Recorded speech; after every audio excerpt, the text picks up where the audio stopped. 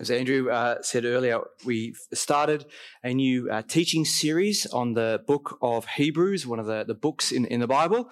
And so we started last Sunday, so it's early days, but we're continuing the same themes and stories today. If you have a Bible with you, please do keep it open to that passage that was just read for us. And it's helpful to keep, following through the passage as I'm speaking and to be checking what I say according to the scriptures, because that's a really important exercise, I think, for us to be doing. But let me pray for us as we now spend this time in God's Word. Father, we thank you that you have recorded these words for our benefit, that we might better understand you, that we better understand the Lord Jesus and even ourselves. So please, God, help us to pay attention to your words. We pray that you might convince us about the wonders of Jesus, that we might look to him and trust him in all things. And Father, we pray this now in Jesus' name. Amen. There must be a cajillion pop songs written about angels. You think about Robbie Williams, U2, Stevie Nicks, the list just goes on, and even television shows. Supernatural was really popular a decade ago, or Touched by an Angel. Anyone remember Highway to Heaven with Michael Langdon, if you're old enough like me?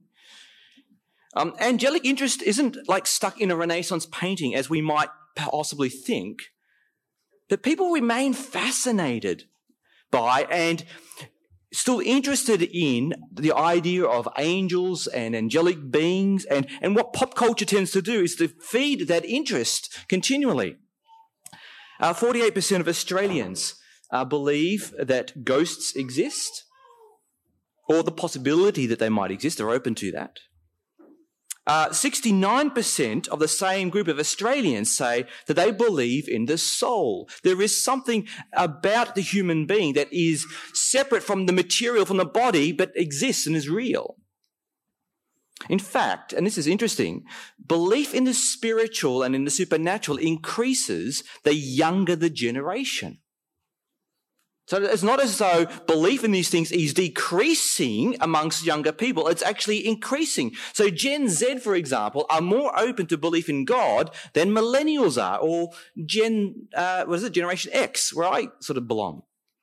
More than half of 18 to 26-year-olds today believe either that angels exist or they are open to angels existing.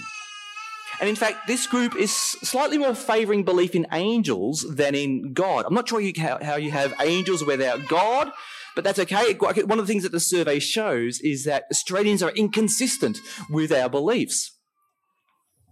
But it's interesting, isn't it? Angels are more popular today than any politician in Australia. Statistically, angels are more popular than Taylor Swift. Maybe controversial, but it's true. There are probably more young adults in Melbourne today believing in angels than drinking coffee. Now, that's a stat for you. And that means, though, when it comes to reading the Bible and the Bible starts to talk about angelic beings and otherworldly things, it's not so surprising or weird as perhaps some of us first think. Belief in these things, indeed, is growing among younger generations. Now, I think what angels are, though, and belief in angels, it's an example of this broader search that people are going on in this society of trying to make sense of the world. We're trying to grab and hold on to things that make sense and give meaning. And so the idea of angels is one of those ideas that people are latching onto. And it's really interesting because in our so-called secular God-free zone, belief in the supernatural is quite commonplace. And so many of the answers that have been given to us, they just don't satisfy. It's like we've been suppressing our DNA that is wired to know God. Now, our Bible reading today, I think it is worthwhile engaging with, and it's really helpful as we look at this topic. Now, the reading that we just had, it comes into two parts. You can split it into two sections. And the first section shows us this, that Jesus is greater than the angels. Jesus is greater than the angels. Now, as we were reading that passage just a few minutes ago, you might have been thinking, well, why does the author of this book of Hebrews raise the topic of angels? What's this interest in angels? Well, it doesn't jump out from nowhere. There is evidence to suggest that some of the early Jewish believers, so we're talking about like 1900 years ago, they overemphasized the role of angels, and they gave a greater devotion to angels than was appropriate. So perhaps the writer here is responding to that misplaced emphasis or worship of angels. More likely, though, what's going on is that the author is building on the topic that we started last week. And the topic that we looked at in the introduction last week is this: the Son, that's Jesus, is God's final and sufficient word. The Son is God's ultimate and greatest revelation. If you want to know God, look to Jesus. Now, as we read through the Bible, we learn that angels are messengers. They are heavenly creatures, so they're created by God. They're not gods. They are created by God. And in fact, the word angel means messenger. That's one of their chief roles. They are messengers. And so sometimes, and we see examples in the Bible where angels were used by God to mediate his words. All right, so they're serving as angelic postmen, if you like. Now, in our reading today, in chapter 2, verse 2, I'm just going to read that for us. It says, "For since the message spoken through angels was binding," so that reaffirms this idea that sometimes God used angels to deliver messages to his people. The Bible gives us some examples of this. For example, really early in the Bible, in Exodus chapter 3, the story of Moses, who's before the burning bush, and we're told there an angel of the Lord appeared. Or in the book of Acts, Acts chapter 7, it gives us an overview of the Bible storyline, and it tells us there that God spoke his law to Moses through an angel on the mountaintop. See, one of the main jobs for angels in the Bible is to serve God by mediating his words to his people. So angels are important, but they're not the main character. They're not the main character. So research again is showing that lots of Australians are interested in spirituality. That is not dying out. It is, especially amongst younger people, they are sort of dabbling in these things and experimenting with these things more and more. They're interested in spirituality, but not necessarily Jesus. But that's missing the point. Or you might even be someone here today who believes in, say, guardian angels or praying to angels. You might be putting your hope in some kind of spiritual thing, but to you, Jesus is a closed book. Well, the argument here is that, no, Jesus is superior to the angels. He is better. He is greater. And in verses 5 to 14, what we read is an amazing series of quotations from the Old Testament to prove this contention. And here are three that I want to bring to your attention, beginning with this: the Son's relationship to God the Father. Look at verse 5. "For to which of the angels did God ever say, 'You are my son, today I have become your father'? Or again, 'I will be his father and he will be my son'?" Notice what's going on. The writer of this letter, he's not basing his argument from speculation as though he's saying, "I like to think of God as this or as that." He's grounding his thoughts and his answers in the scriptures. He goes to the Bible. He trusts what God says. And that's a great thing for us to do. So in these verses, there are 7 quotations from the Old Testament. And in verse 5, there are 2 from Psalm 2 and from 2 Samuel chapter 7. Now, both of those quotations are referring to how God anoints and appoints his son to rule as a king. The son is given by God an authority and a responsibility. It's a king-like authority and responsibility. But as the quotation says, but it's a father-son relationship as well. I will be his father and he will be my son. And so the question is raised here, to which of the angels did God ever say that? And the answer is none. None. In the Bible, it's true, occasionally angels are referred to as sons of God, so collectively, but no individual angel is ever called son of God. And the promises given here for a king to rule are never given to angels, only to God's Son. Do you see the point? Angels have an important role, but they don't have that special, unique relationship that Jesus has with God the Father. There's a second piece of evidence. The Son is the object of worship. Look at verse 6. And again, when God brings his firstborn into the world, he says, let all God's angels worship him. So angels worship God. They exist to serve God, because only God is worthy of worship. That is the devotion of our whole lives. And verse 6 is saying angels worship God's Son. So who's greater, angels or Jesus? And then thirdly, we're told the Son sits on a throne. Let me read from verse 7. In speaking of the angels, he says, he makes his angels spirits and his servants flames of fire. But about the Son, he says, your throne, O God, will last forever and ever. A scepter of justice will be the scepter of your kingdom. Again, angels are servants, but the Son is sitting on a throne. Verse 8, it says again, but about the Son, he says, your throne, O God.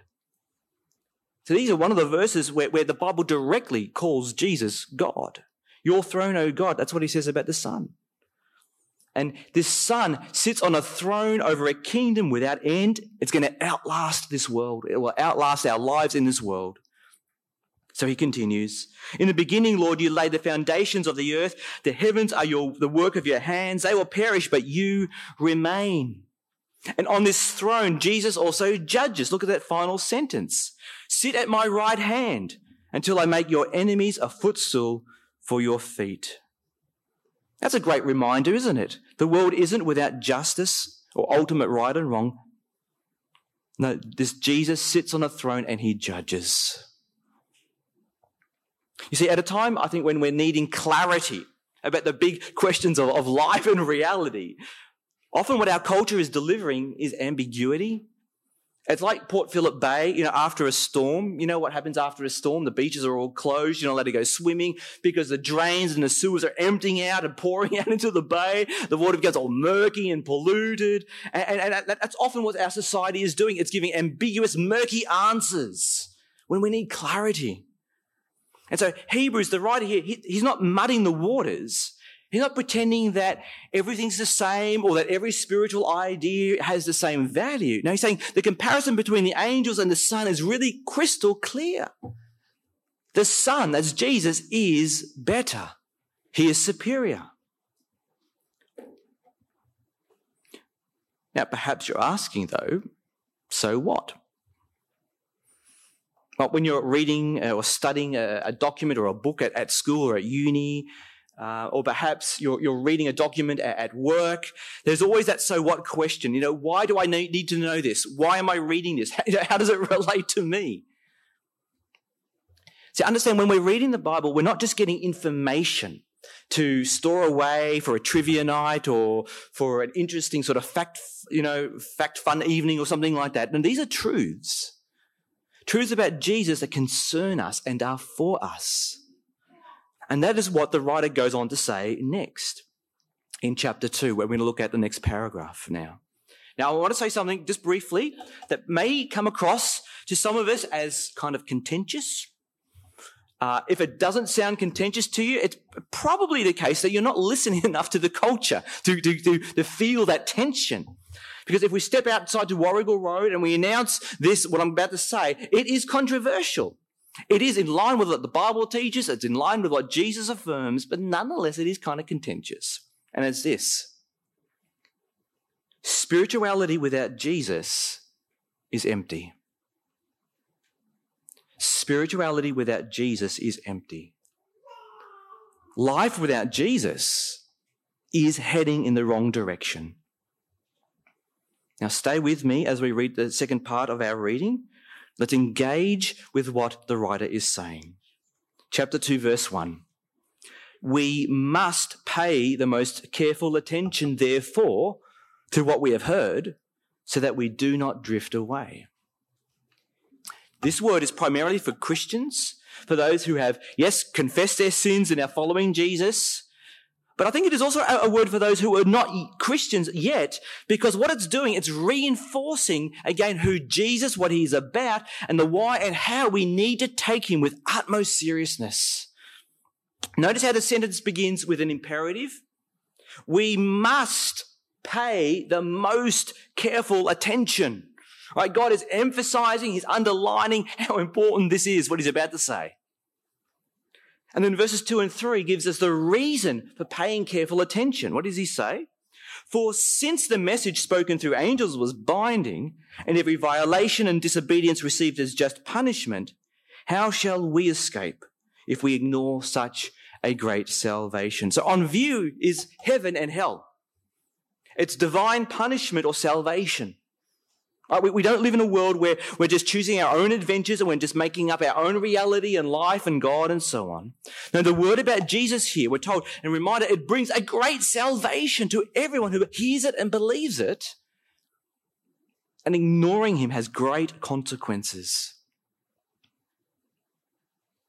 And what the author does next is to reinforce that this message about Jesus is authentic. It's the real thing. Notice what he says, verses 3 and 4.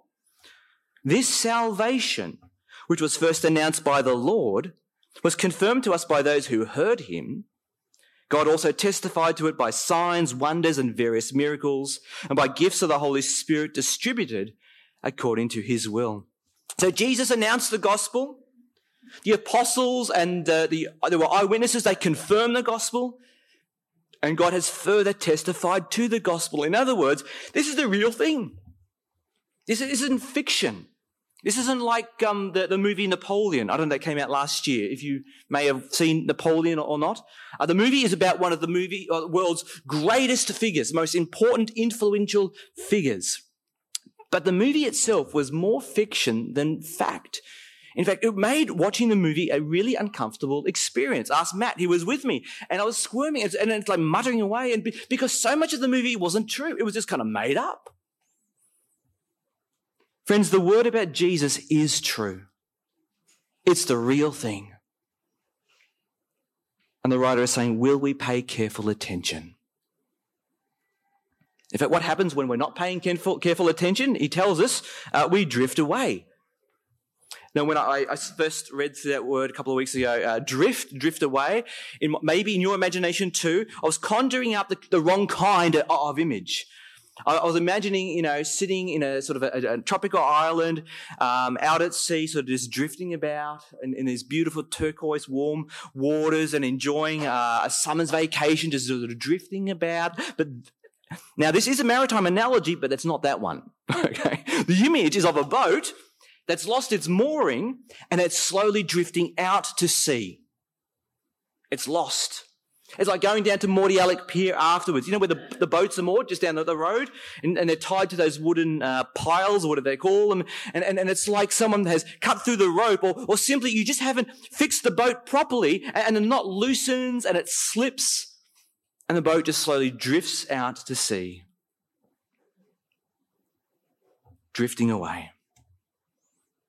Or just to change the analogy to maybe something more familiar, if you're driving along Warrigal Road afterward, it's the end of the day, it's been a long day, you're tired, you're not concentrating as much as you need to on the road, when all of a sudden a car horn is blasting at you because you've drifted out of your lane in front of another car.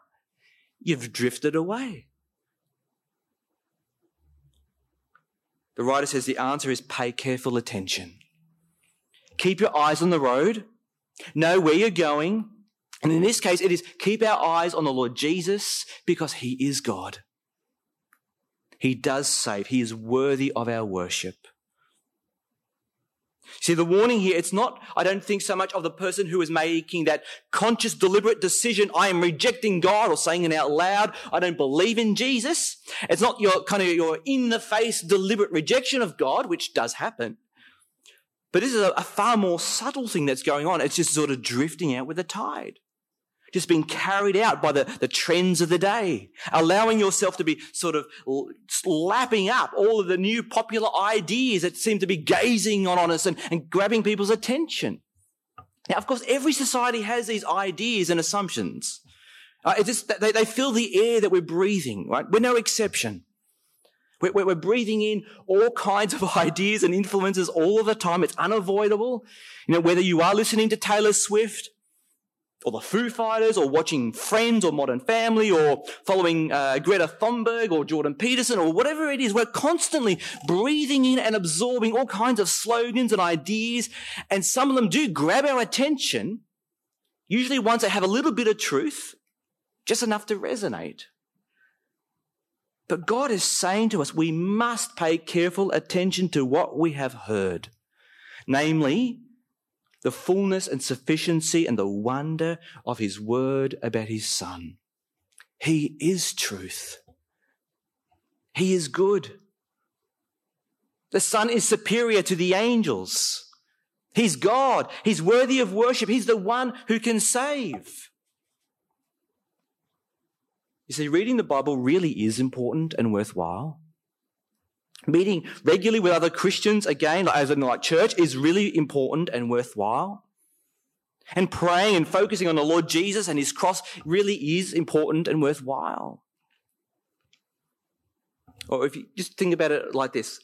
If you're attending an orchestral concert, and even if you haven't been to an orchestral concert live, you've probably seen one on YouTube or you've seen it in a movie. And what happens, the first thing that happens is that the instrumentalists walk onto the stage and they take their seat, yeah? And then what's the first thing they do? They tune their instruments. So in an orchestra, you might have 100 different musicians that play all kinds of instruments. And during the week, they've been practicing by themselves, but then they've packed their instrument away, they've put it in their their carried luggage thing, and the instruments are cold because they haven't been playing it for some hours. They've been dismantled. Now they've put the instruments back together again. They've walked onto the stage, but they're not in tune, you see. They're not in tune. And if they were just to start playing the music again, without tuning up first of all, it would sound horrible because they're all playing in different pitches. You see, it'd be like the school concert of 1993 all over again. So what happens? The oboe plays a single note because the oboe is the most reliable of instruments to keep its pitch. So you hear this long, elongated sound from the oboe. And then the lead violinist listens to that sound and tunes her violin so that it is in perfect pitch with the oboe. And then slowly and gradually the rest of the orchestra follow and they begin to tune their instruments, so the violins and then the cellos, the flutes and the trumpets, and so according to that single perfect pitch. That is what we are doing as we open God's words at home in the morning, in your Bible study groups, as a church together. We are refocusing and reorienting our hearts and minds according to the perfect pitch, which is Jesus himself, who is revealed truly and wonderfully and sufficiently in God's word, the Bible. He keeps us focused on the great salvation that we have in him so that we don't drift away, so that we don't lose our pitch. Friends, notice the warning here.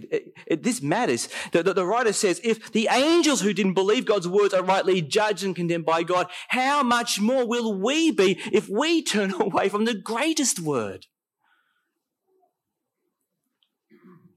Despite growing interest in spirituality and all kinds of, I suspect that we are far too casual with Jesus still. We are far too casual with Jesus. It's not that we're always outraged by Jesus or we call him enemy number one. We just don't take him seriously. We're far too casual. We pick and choose. We take bits when we want it or we feel that we need it, and that's about it. But it's like saying, it doesn't matter what I eat. Just put anything in my mouth, chew and swallow. It kind of does matter what you eat, doesn't it? Or it's like saying, it doesn't matter how I drive the car. Well, offer that defense to the police when they pull you over. It does matter. Or it doesn't matter how I treat my friends, or it doesn't matter what work ethic I have. No, it does matter. See, it's one thing for us to believe in angels or believe that people have a soul or believe there is God. But as we've read today, yes, those things are true, they're real, but there is more. God has revealed to us the ultimate, final, best word. It is the word about his Son who forgives and who gives life to all who believe in him. Even the angels in heaven are pointing to that. Even the angels in heaven are singing the praises of his salvation. Tragically, there have been a lot of drownings, haven't there, in Victoria over the summer. But coming out of Sydney last week, though, there was a story from one of Sydney's beaches where a group of off-duty lifeguards I think they were having a barbecue or something at the beach, when they saw a large group of people being dragged out to sea in a rip. So they heard, first of all, the sound of screaming, and one of the off-duty guards said they were caught in a rip and we could see them drifting out to sea. We could see there were no waves near them, so we knew it was a little bit deep for them. And as we got to the water's edge, we started to see two of them physically going under. And so these lifeguards, they went in, they swam out, and they rescued every single one of them. The one who rescues us from sin and from death and from all those dangerous currents is God's Son. There is no other. Right? He came into the world, he jumped in, he came for us, and he died on the cross to save us. He gave his life. What angel ever did that? What spiritual object or thing died for your sin or can? And can you imagine those people who were drowning and as the lifeguards, guards went out and swam to rescue them, and then they start pushing the lifeguards away and say, no, I'm fine, or just leave me alone, or I don't need your help. But why would you do that? No, they simply took their hands, they clung to the boards, and the lifeguards rescued them. Friend, if you are drifting away, stop and cling to Jesus. Ask him to bring you back. Pay careful attention to his words about his Son and trust them. Or perhaps you've never had that personal relationship with God. You've never had that assurance of sins forgiven and that salvation that the Bible talks about. Well, encourage you, let go of the tide. The Bible's word for that is repentance. Let us turn to God and ask him, please, God, save me. Please, God, forgive me that I might know that I am safe in your Son. That is real spirituality. That is life-breathing, sustaining spirituality. Let's pray, shall we?